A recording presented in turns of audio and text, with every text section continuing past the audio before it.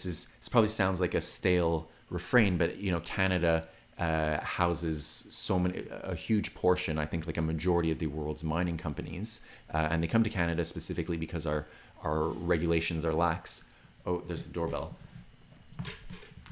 Are you expecting something? Hi, can you just leave it on the inside?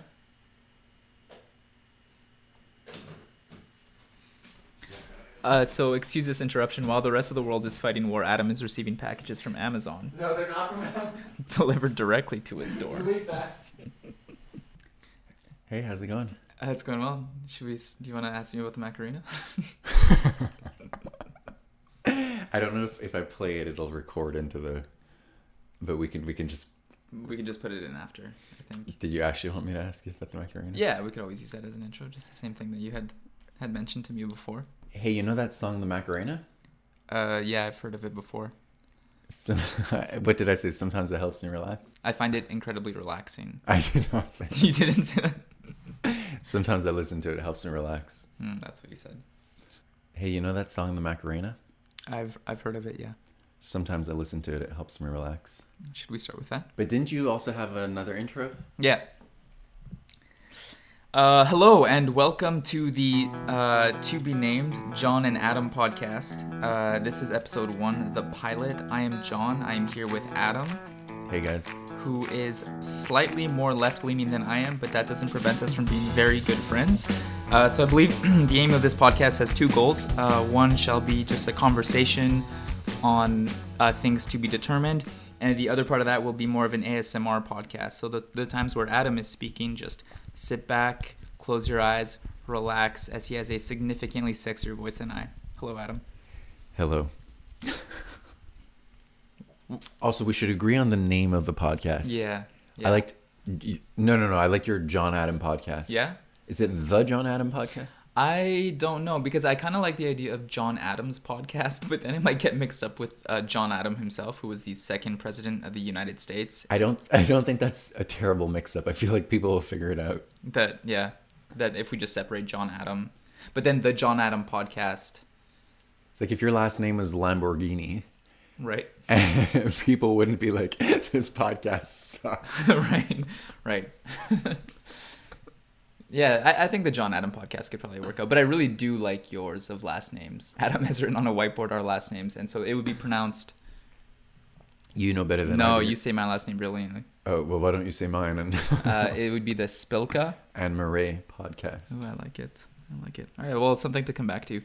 Anyway, happy to be here. It's really nice. It's a Monday afternoon. It's February 29th.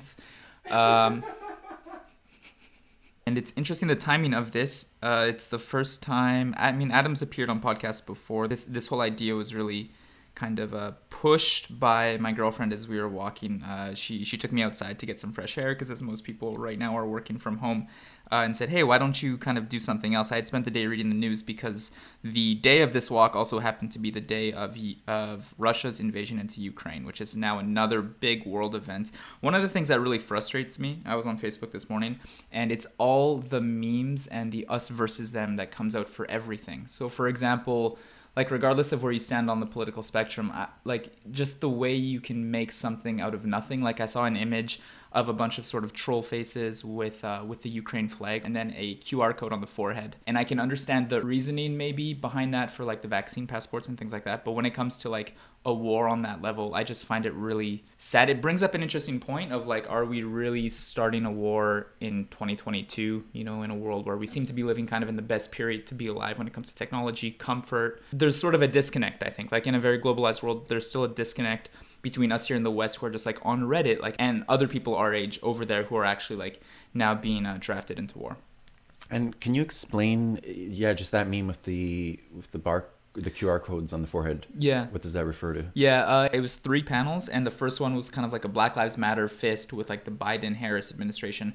Number 2 was a like QR code on everyone with like a Vax Pass telephone in their hands. And the third one was a QR code on their foreheads with like a Ukrainian flag on the side. And I think it came from a source where a bunch of comments underneath as well were very like, yeah, Ukraine deserves this. Like, they don't understand that it's like the cesspool of corruption in Europe. Russia is fair in its sort of attacks on that and things like that, which I find fascinating because it sounds like a lot of arguments from people who don't really know Putin quite well.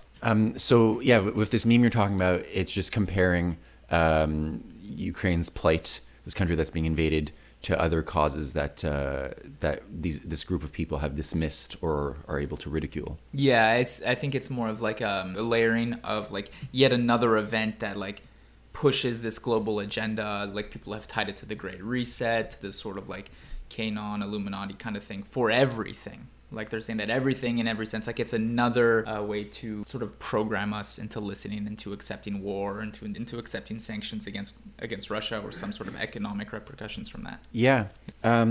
So you brought up right at the beginning, you're like, okay, what's upsetting here is just the level of partisanship, where it's us versus them, and we're not really gonna find any common ground, because the harder you push, the stronger your point is, the more they have to then defend it.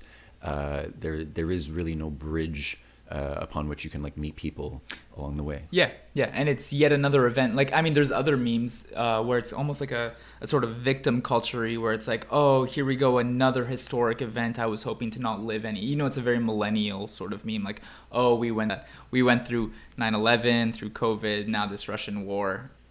You know, when I was going over everything, it sounded much better in my head in preparation for that. So you know what? Let's start off with a simple question. Adam, did you do your Wordle today? No, I haven't. I actually opened it, or I got on my phone and I was like, no, this takes too much energy early in the morning. Okay. And I'd rather use that energy for productive things. And I was like, okay, well, I made that decision because I was like, I've got a limited amount of like clear concentration to... Yeah.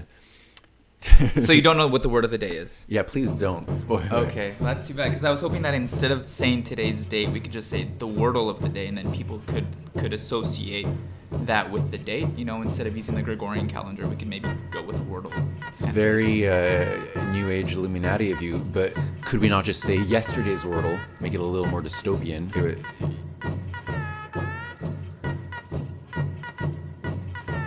It was chant.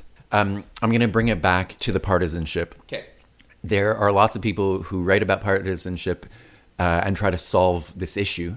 And, you know, sometimes it's just people rooting for their team, and they're like, oh, yeah, your team sucks, my team's better. And, like, if for whatever reason your team is, like, eliminated before the first round, you don't even have to concede it. You're just like, oh, well, we're going to be better next year. So there's at that, like with sports, for example, there is never any concession necessary. You can always be convinced that your team is the best team, and that external factors are responsible for you not winning the cup. Yeah, no, it's actually really funny. I wanted to save that for another podcast. I'd written myself a post-it note talking about athletes and sort of the primitive or primal sort of parallels, I guess, with Vikings. And it came up because yesterday we were watching the show Vikings, and it was very interesting where it's like, they got after one of us, we're going to get them back. And that's their entire livelihood. And maybe somewhere there is obviously a parallel with war and different nations and stuff. But it's so interesting because I think of Brendan Gallagher. Do you know who Brendan Gallagher is? No. Okay, so he's a player on Montreal, and a lot of... Oh, of course, yes. A lot of people say he's kind of past his prime, but he got a big contract recently, and it was almost like our old GM was almost... giving him a reward for all the blood, sweat, and tears he's given the team. And for me, when I see him play, it's so interesting because his jaw has been broken. He bickers a lot. And sometimes you'll hear like hockey players on the ice and they're bickering and they're like, oh, well, I have 3 cups. What do you have? And that's sort of what they use as leverage, but it's like 3 Stanley Cups. It's this infinite loop. Every year someone new gets a Stanley Cup, but it's sort of what their entire identity is built off of. So it's like, oh, I have 3 Stanley Cups. And then the other guy just shuts up because you can't beat that. Because in their scope of what is important in reality, it's that. Like, they live on the rink, and it's a game, but there's something so primal about it of like, you are going to continue fighting this never-ending fight, if you will, to be rewarded or recognized as the best at that. And then you do it again, and you do it for like 20 years if you're lucky, and then you go into something else, and then we eventually just all die. And people are going to be stoked about that. I'm stoked about that. Like, I love watching it. For me, it's an escapism, but it's so interesting. There are definitely these like sort of primitive things that have stayed with us forever. I know it used to be much more serious back in the Mayan days. You know, they had the game, and if you lost, you were a sacrifice to the gods. And so it's so easy to get into that mindset. Like, even on Thursday with like the launch or the idea of maybe starting to record a podcast, it came with this idea where here I am refreshing the New York Times, who also makes Wordle, by the way. And it was kind of a live feed of what's going on with the invasion of Ukraine by Russia. I was trying to be careful to not have it be so sensationalized. And another person who was quite close to me was asking me for my opinion on them because they have a very like pro-Russian Facebook. But it's very quick to go from one side or another and the sensationalism and all that stuff. And I feel like we've lost quite an objective view of it. There was one image, just to finish on objectivity, of a bunch of Ukraine guys our age who were signing up for the war that day. And I was thinking, man, when 2022 started, like, you would have no idea. Maybe you had inklings of it because I guess the conflict had been growing for a long time. But for your entire life to suddenly turn, you know, there was a story that was presented of a woman who just gave a big hug to her dog and then just got in the car and just left Kiev. And that's it. And that dog is just there to fend for itself. Another friend who was like, but I wouldn't even sign up for the army. Like, I wouldn't support this kind of stuff. And the only sort of metaphor I could find from the safety of my own home is like, let's say that my neighbors suddenly started breaking the wall that separates our apartments. Like, I mean, at some point, like, let's say I lived there my entire life. Like, at some point you have to fight back, right? Because you can flee and then they'll continue breaking the other walls of all the other apartments. And then at what point, like, what have you done? Well, that's a bit of a philosophical question, which is dangerous ground for a podcast this early in the morning. Mm-hmm. But if you know, an overwhelming army is coming to I guess take control of your country, set up a puppet government, or maybe it just wants certain provinces to secede. So like it's not clear why Russia didn't just annex those two provinces, because from what I understand it, their army is much larger than Ukraine's. So, and then the president of Ukraine has decided, okay, we're going to fight back, but he's really just condemning anyone who's willing to death. And, you know, probably a lot of people will survive it, but lots of Ukrainians have died, and we have to ask, like, is that the right course of action? Yeah. And I also think, like, his perspective on what the right course of action is quite different than what we, like, everyone grows up with a very certain worldview. And I had watched a couple documentaries recently to sort of like be up to date with everything that's going on. And one documentary came out on February 23rd called Putin, the New Tsar, I believe it's called. And in that, it gives great insight into who the person is. And I know it's a cliche, but sometimes the cliche is what you go to, but it's very Hitler-esque. And there's certain moments that seem parallel in that, like, here there's this first thing, oh, we're going to take over Ukraine or this regions of Ukraine because there's a lot of pro-Russia people. They're the source of all this corruption, blah, blah, blah. And then the other nations are like, okay, like, we're not going to do anything, like, you can take Ukraine. And then you're just sort of crossing your fingers. But then past that, I think it's important to look at the man himself. And so it does kind of remind me a little bit of like the Munich Agreement, where they said, okay, you guys can take this part of Czechoslovakia at the time, like the Sudetenland. And they had hoped it was it. And Hitler is like, well, no, I'm going to keep going. And then at one point, it's like the old quote of like, first they came for these people, then they came for these people, and then they came for me. And it's at which point do you get to the third part? And when I look at this and the way BBC had presented Putin, he's so addicted, or there's no other way to live his life other than having the max power possible, that when I see, like, it's not, I don't see it as these little things he said about Ukraine. When you look at his speeches, it looks like it's a little carrot dangling that says, come here, West, who he refers to as the Empire of Lies, like, come play because I have more power than you and I have nothing to lose. You have to assume that this was premeditated. They had some objectives. When he goes making threats like, oh, if the West intervenes, we're gonna fire some nukes. Yeah. Like, clearly he's got an objective that he wants to attain. Yeah, I really do think it's baiting the West into some kind of war, some sort of muscle flex. We had talked about it very quickly this weekend, and you don't believe that World War III will happen. No, so that's it. I think that there's a deterrent. Given Russia's might and Russia's nuclear capabilities, and the fact that, like, it is not a democracy, so there's less accountability, and the army, the rulers, might be willing to take actions that won't be to the benefit of their population. So yeah, you're talking about just the stock market. That's going to affect, I mean, the rich people definitely, but it's going to affect the citizens of Russia quite a bit as well. Well, we see an immediate effect, like just on driving here this morning. If you look at gas prices, you know, it spiked significantly, which is to be expected. And I don't think it maybe has sunk in for like how it affects us in our wallets. So maybe that's like an early sign, you know, of other things that will come. But I made the comparison to you earlier when the U.S. invaded Iraq or invaded Afghanistan, Russia wasn't like, all right, like get the hell out of here. Yeah. So with that in mind, like if just to expand on the comparison, if the U.S. wanted to invade Mexico, who would show up and be like, all right, we're going to join the Mexicans in defending its sovereignty? You made the comparison to the Second World War. If Russia started attacking like a country that wasn't Russian speaking, that wasn't neighboring, and that was more Western, then we might have to prepare for some serious war. But Russia doesn't seem to be really against war. I had seen that, like, I think Putin said he was willing to sacrifice 50,000 of his own troops, which shows me it's not really a nationalistic thing, unless the identity of Russia, and actually the documentary talks about this as well, but unless the identity of Russia and the identity of Putin is hand in hand. But they were like bringing these like mobile crematoriums to follow the army as it was going in. And so I don't know if it's really just chaos for chaos's sake. Is it really a goal of expanding land? He was a former KGB officer. Is it about going back to these times? The other idea is like, it's so fascinatingly foreign for us to even think that this is possible in today's day and age. Like, it's 2022. Yeah.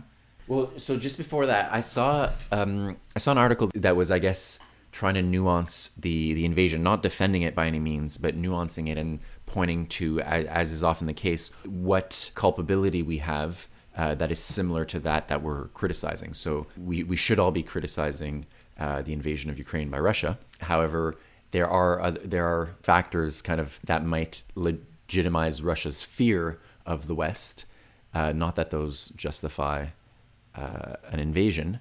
And so something that I saw written out was recalling the amount of civilian death and military death in Russia during the Second World War, and explaining that like Russians remember this quite well. And I wondered about this idea of a country having a memory. Are Russia's leaders correct in fearing encroachment from the West? There's a lot of geopolitics to learn about here, but I think a democratic Russia would pursue a very different approach to the West, history notwithstanding. Yeah, it's a particular mindset, I think, over there as well. Like, it's a state-run media, right? And there is a lot of propaganda. I mean, there's propaganda in the West as well. It's alive and well. But there's a lot of propaganda as well. And I'm curious, like, it is a very particular mindset. But if you're looking at like kind of what's happening right now, a lot of Russians are protesting this. Like, I think in general, there's like, for the longest time, Ukraine is a brotherly nation to Russia. And a lot of the citizens themselves are protesting this. And so I do feel it's more about the man himself, like one last big flex. Because I had a point, a tangent based on that. Yes. So I've also noticed that people of an older generation will often find some justification that doesn't seem sound to me about, there's nothing to worry about. And if I can bring it over to climate change, at work not long ago, I was actually pulled over for like a 2-hour presentation about climate change. I thought this was awesome because you hear about it so much, but like being on the clock and learning about it in detail was something special. And there's a worrisome piece about how there are some effects or some processes that are quite forgiving. And the specific example here was the melting of the ice sheets, where it builds up during the cold months and it heats up and melts during the warm months. But eventually you get to the point where there is no more ice. And at that point, the surface absorbs light energy far better than the snow did. And then we're kind of in trouble because all of a sudden, even though this process has been going on for years, all of a sudden things heat up even faster based on the absorption of whatever rock is underneath. So from that, I got the idea that people's lived experience, even though it's, decades and decades of seeing, it's going to freeze again during the winter, you can get to a point where suddenly the dial's been turned up and it doesn't freeze anymore, and your lived experience isn't of value.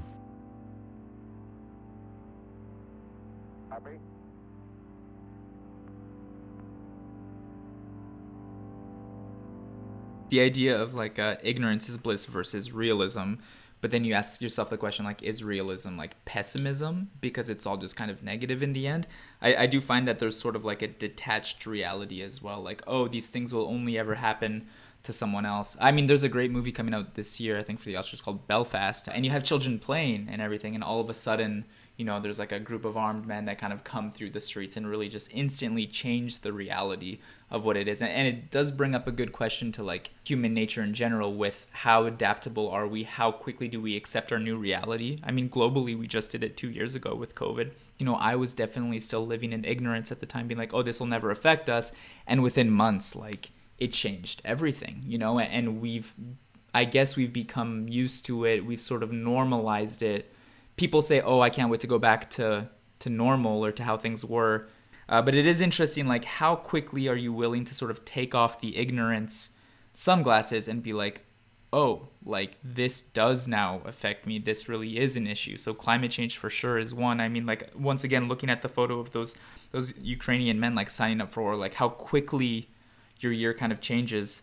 Yeah, I like this question, which I think is one that I want to criticize, is realism, pessimism. And I find think that we should be bringing the best solutions to all the problems of the world, and we should be acknowledging those and kind of engaging with these problems. And then labels that are thrown sometimes is, oh, you're overly optimistic or pessimistic or naive. Or naive is a good one. And I think you said it well, is realism, optimism, or pessimism.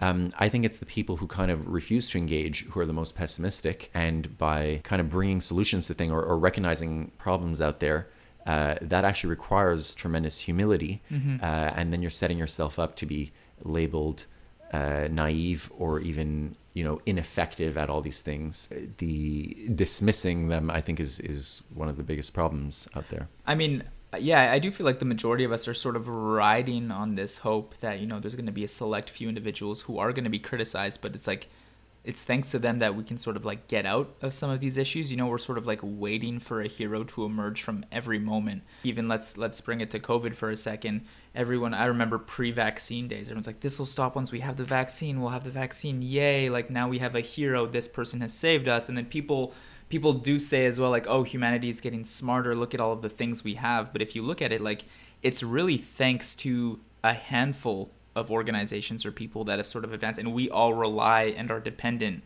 on that technology. There was a funny thing this Christmas. I was flying back from Portugal, and now TAP Airlines offers Wi-Fi on the plane.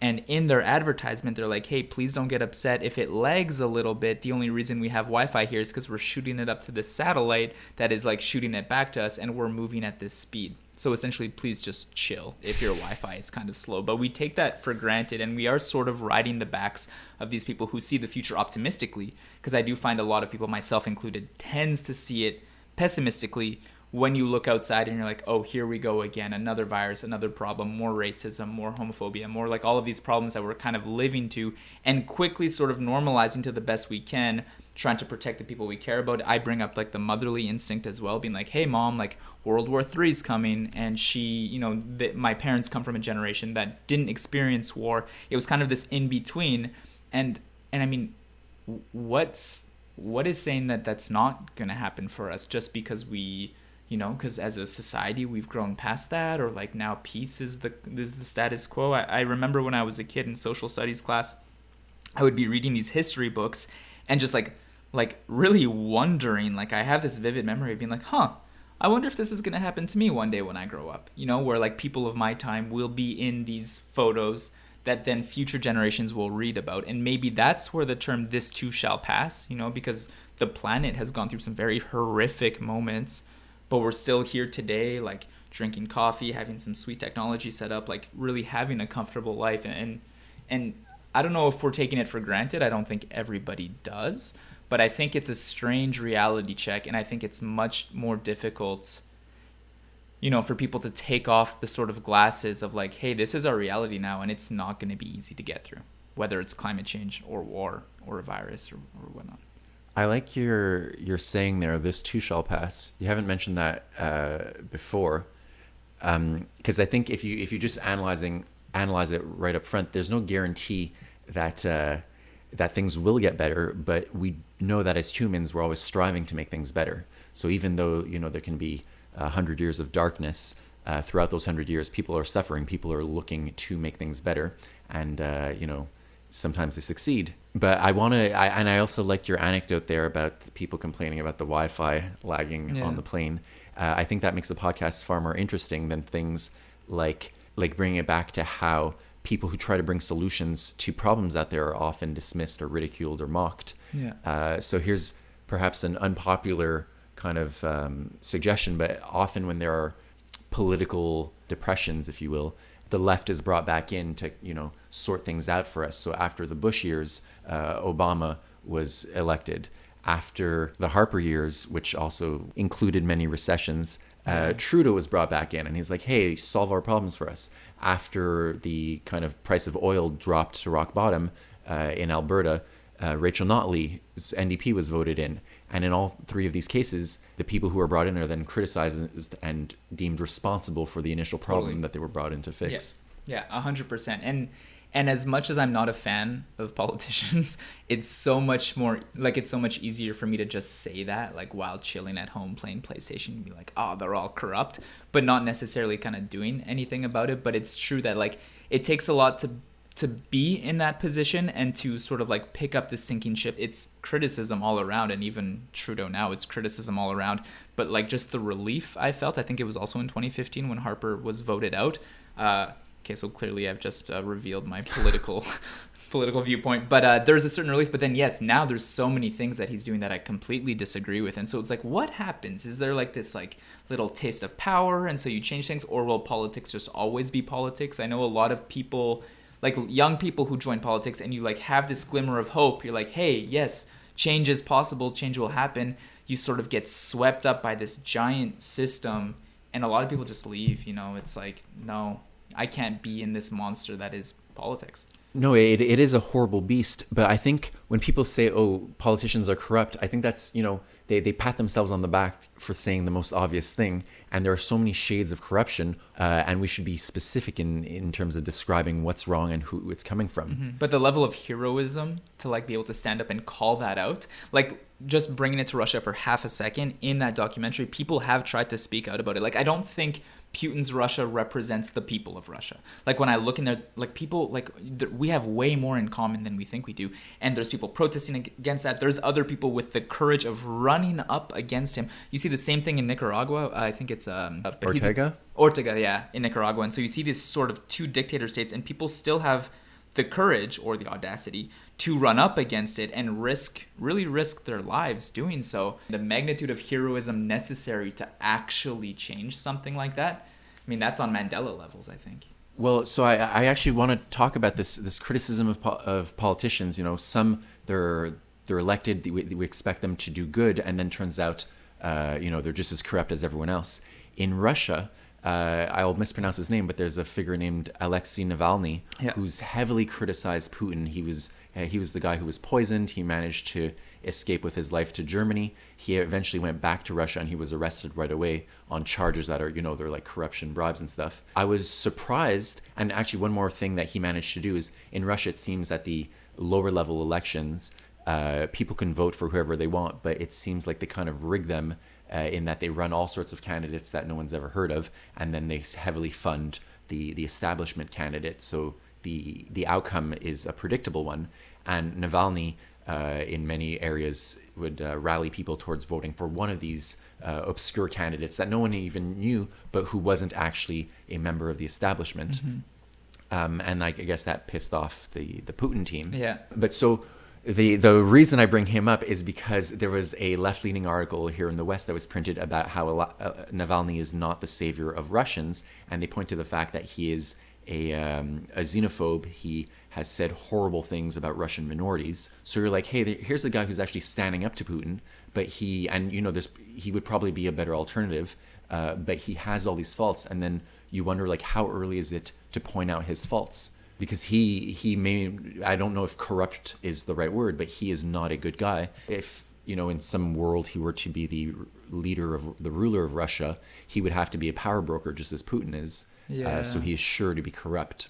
I don't know. Is there that sort of like perfect candidate, and is there hope to just like have a reversal of the system entirely, or are we all just kind of... Well, here I'll insert my own thoughts on this topic, but I think the first step is really we should figure out what's important to us before we start kind of looking at candidates the same way we would look at a sporting game. Yeah, on that point, I have heard that the best opportunity for change is at the local level, like within communities. Like to start implementing change just within your sort of community, like help unify people a little bit more, because it's really frustrating. And I think it's one of the fallouts of COVID and working from home is like we are just communicating via the internet, being constantly bombarded by different influences. It's that classic divide and conquer. And there's a bunch of division. I'm grateful to be able to talk to you about it, because when there's differences, like you can find a sort of outcome, but there's a million conversations where it instantly ends at, well, I'm offended and I don't agree, and therefore this conversation is over.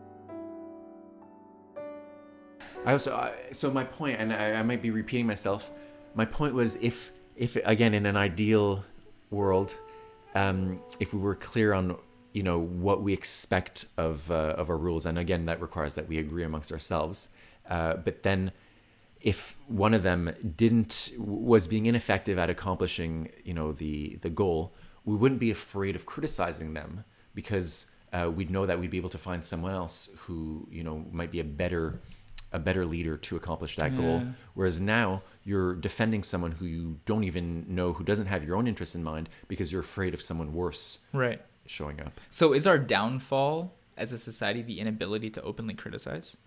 Ooh, that's a good question. I would say our downfall is, people not being able to argue or to disagree, but not even disagree, but specifically argue their points in a rational way. Because once you start to kind of obsess about rationality, it allows you to then say, like, all right, I was wrong on this issue, or I recognize the value of your issue. Let me find, the true reason why I disagree with it. Yeah. So there's a huge lack of humility as well. There's definitely the personality types out there that will be wrong, but then double down on that error just because pride is more powerful in them than humility is.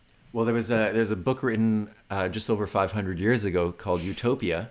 And, on this wonderful island called No Place, the people there have passed the rule that when something is proposed kind of in the political sphere, you're not allowed to pronounce your opinion on it until the following day. And the reason behind that isn't, to censor people or to prevent freedom of speech, but it's more because they've realized that people will say something and then go to their death defending that, even though they don't actually they don't actually agree with their initial thought. So is it the idea that, like, let's say, okay, we'll sleep on it? Sure, yeah. That's a much better way. Or like if you want to get a tattoo, don't book it for that afternoon. Like give yourself a couple weeks.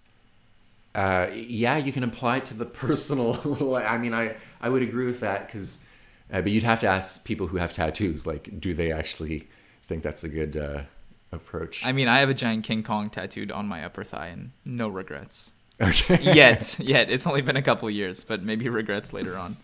So did you want to talk about maybe your first reactions when the news broke, how you felt? I felt very floaty. Like, oh, I'm reading about this, I'm hearing about this, it's not real. Because in my little bubble that I experienced life through, it hasn't affected me yet. I mean, I'm sure it will. Yeah, I think I was even more floaty, if you will, than you. I was, discouraged and disengaged. I like the news I read is full of people dying all over the world, and I don't know why I keep reading it. But so then when you hear about an invasion, I feel completely powerless, and I don't know if any of my actions will have any influence. Yeah, actually, to that point of I don't know why I keep reading it. I always wondered that, because there was a time in my life where I was reading the news every single day, and I was quite not depressed, but like I guess on the spectrum. And people would say, hey, well, why don't you just turn off the news? Like, a long time ago, this is back when the news was delivered to your house. Like, I had a figure in my life say, oh, I stopped getting the news delivered to my house, and I've been happier since. And that always brings up that sort of like ignorance is bliss. And when I was younger, I was like, I would rather be informed, realistic, and unhappy than ignorant and blissful.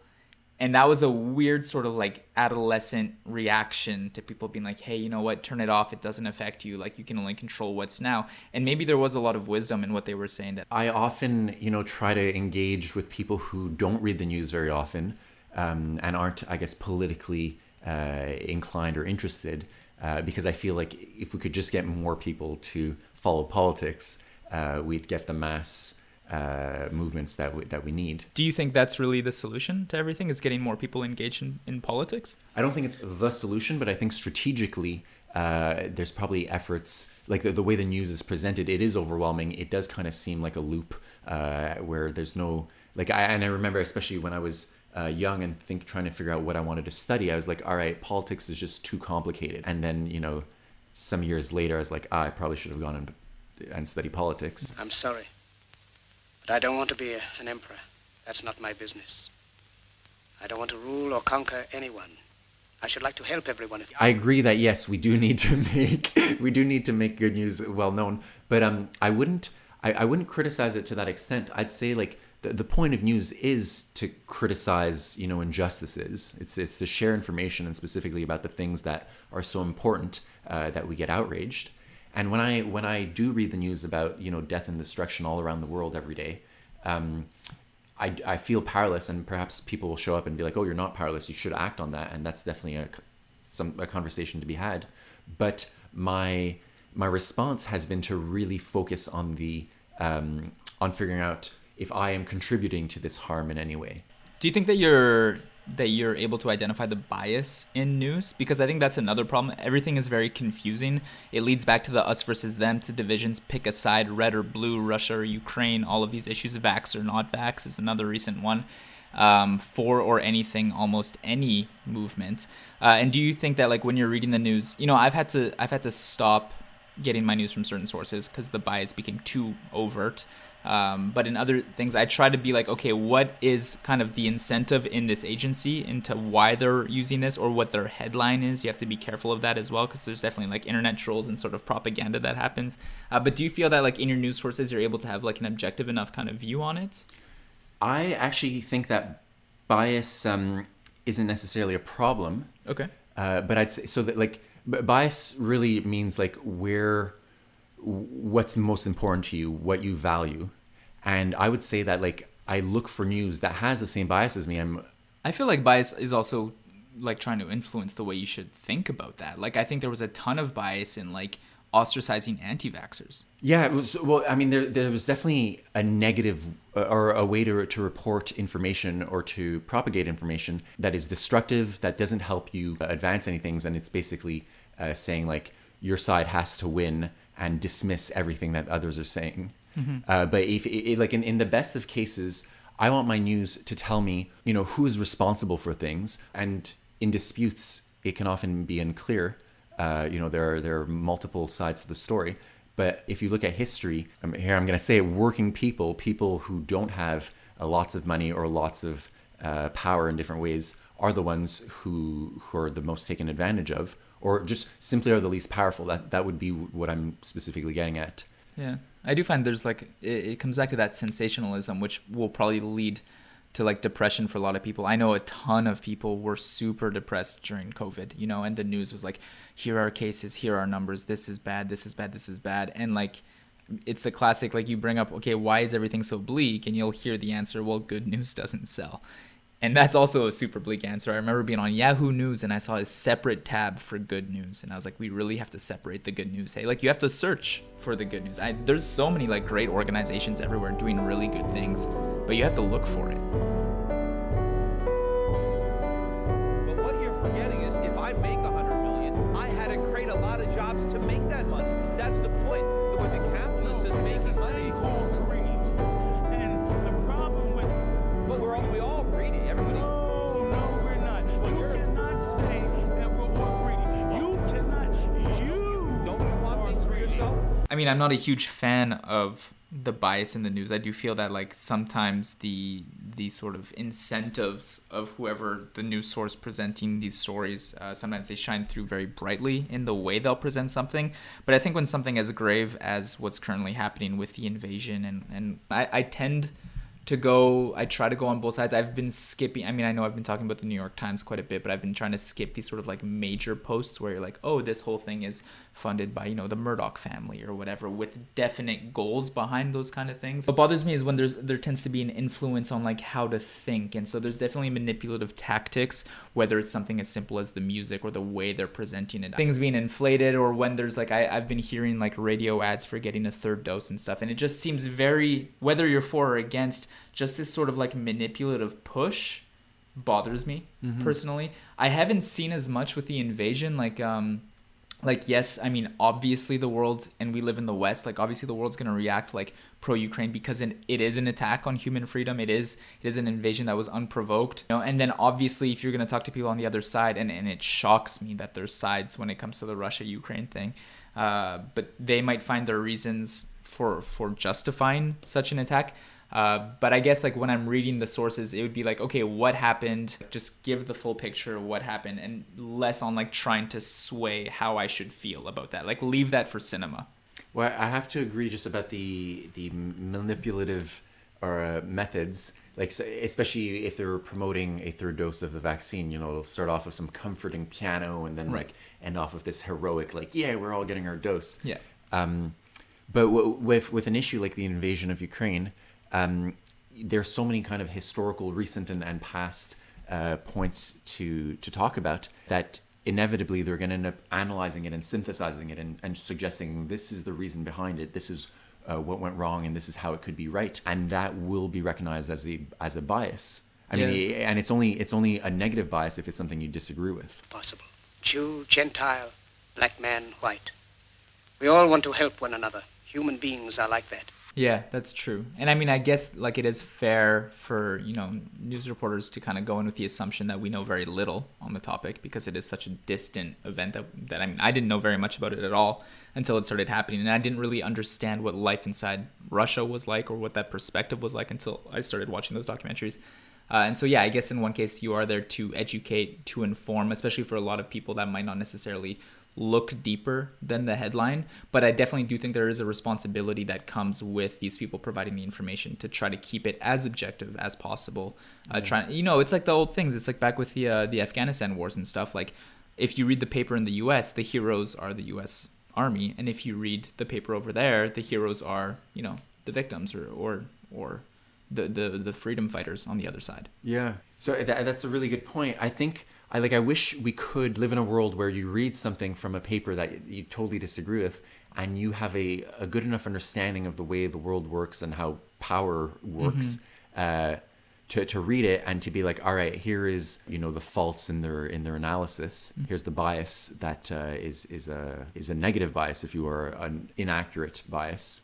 But instead what we have is you don't want to read it because the more you read it, the tighter your chest gets, and you're worried other people out there are going to believe this, which I guess is the case. The outcome should be to encourage dialogue because that will help us kind of recognize our biases and figure out which ones are justified.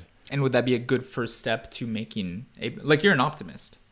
No, and I reject this idea of optimist and negative.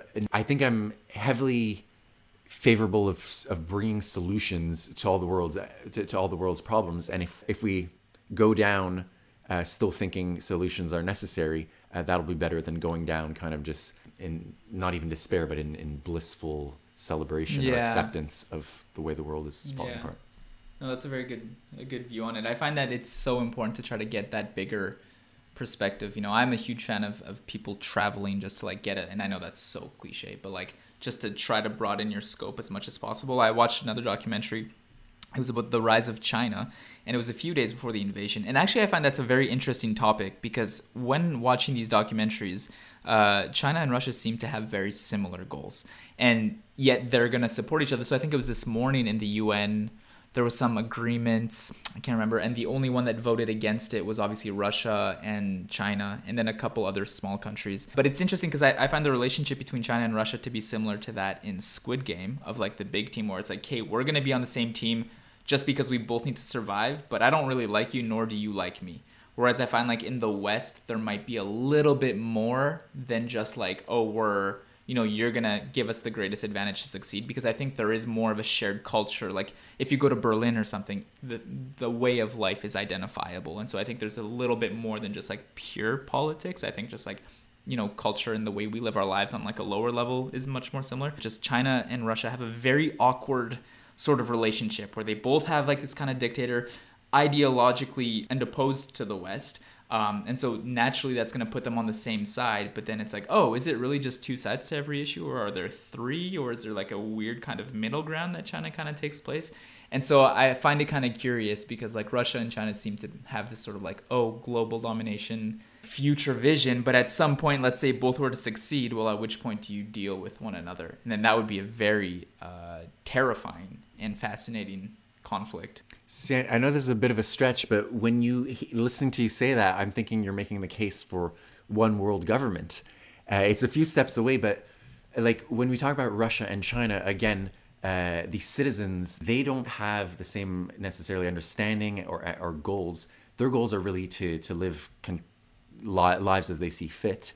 I feel so silly every time I say one world government, but like thinking in terms of like what would the best case scenario be, it'd be one where Russia eventually ends up democratic, but also the country's goals are served by, I guess, being less hostile to the West. But like, if we're fighting for democracy, and I do think that Russia does feel threatened because, and actually you had mentioned this earlier, but with the Georgia issue, it's because Russia was really backing up one of their candidates that fell in line with sort of Russia's ideology or political view, and the U.S. was backing another, and it's the U.S. one that ended up winning that. And so Putin saw that as a huge embarrassment. Ukraine had actually asked, I think this morning, for acceptance into the EU, which Russia is not going to be stoked about at all. And so I do think they see themselves kind of surrounded by this totally other worldview. And here we are. We live more or less well, the vast majority of sort of these Western countries, that I think it's easy to say, oh, well, democracy is the reason for it. But there is a lot of corruption in our democratic systems as well. And the shades of democracy tends to change between nation and nation. I want to start by giving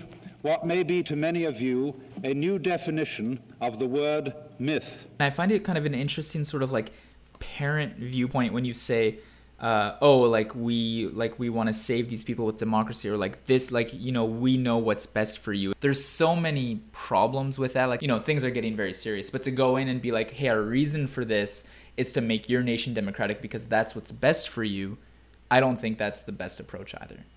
Yeah, but I want to say two things on that. I want to give an example of where that had a horrific result is in Iraq, where you have kind of factional... But there was other things at play in that, like with oil-heavy resources. Yeah, and I'm not saying that like any part of that was good, but I'm just pointing out that like it was like, all right, well, at least they'll get democracy, and meanwhile you have factional fighting, and so many people have died. It's one of these things that if you could go back in a time machine, that would be one of the things to make sure to prevent.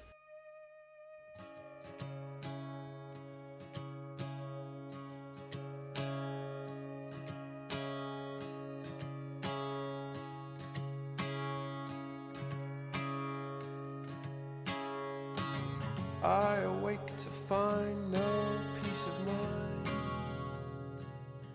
Is your concern, concern about being paternalistic and I guess evangelizing and whatever and promoting democracy around the world, is that concern greater than your recognition that like people's rights are infringed upon? Like we had a whole bunch of truckers bring Ottawa to a stop because they were tired of, I guess, vaccine mandates and masks. Meanwhile, you've got a country of Russians, 100 and something million people who do not have a democratic pursuit in whether it's, I don't know at the municipal level, but I feel like at all levels of government. I don't know which one's more important. I think it just kind of comes down to like having your sort of choice be made for you.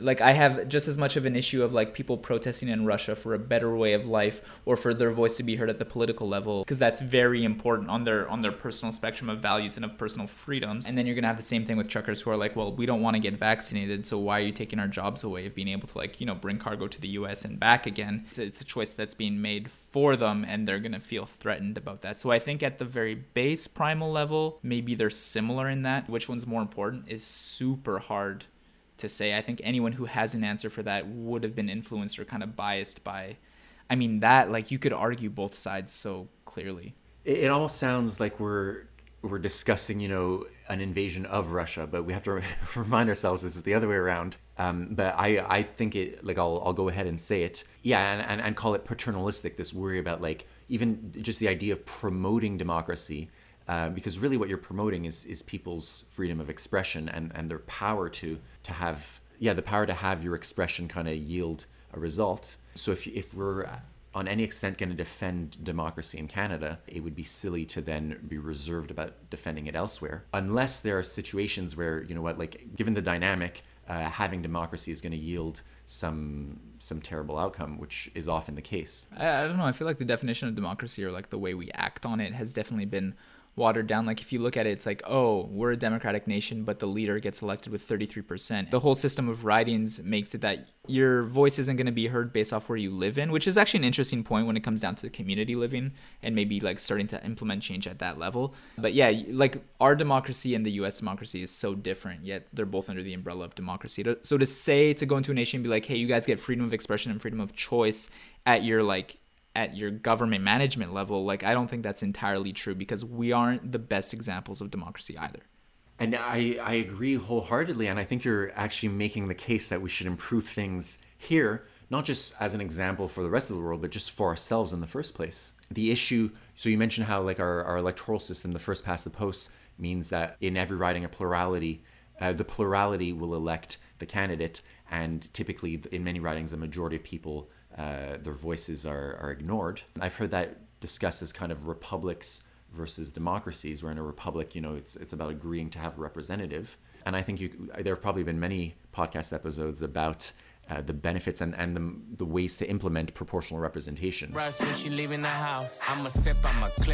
went on a tangent when I brought China in earlier, but I wanted to talk, because in that documentary, I briefly talked about travel and opening your perception. And there's this documentary about China, but it's done by the Australians. And it's brilliant because at one point you have two Australian winemakers, and they're flying in these little kind of biplanes looking over their crops. Or I guess they're, farmers maybe. But just a different sense in perception when you're like flying above everything. And I know there's like old Stanley Kubrick films about war, and the camera goes up and we just look at the birds going across. And some of the images I saw of the bombings in Kyiv, I noticed birds kind of flying in front of the camera. And I find that really interesting, just on a kind of world level, that we have all of these issues. Here we are on the computer madly typing away, like sharing our opinions, creating opinions. But if you take a real step back on like, what are we doing with our time here?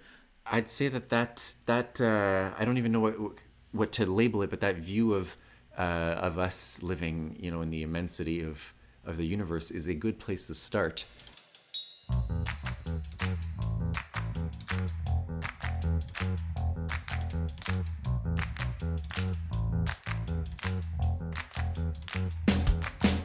Do you want to also cite the two documentaries? What are they called? One on China, one on Russia?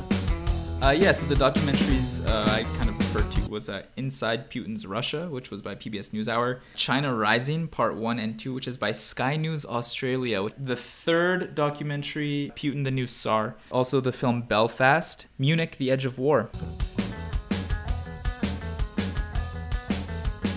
Thank you for joining Jon Adam's podcast. Spilka and Merritt podcast.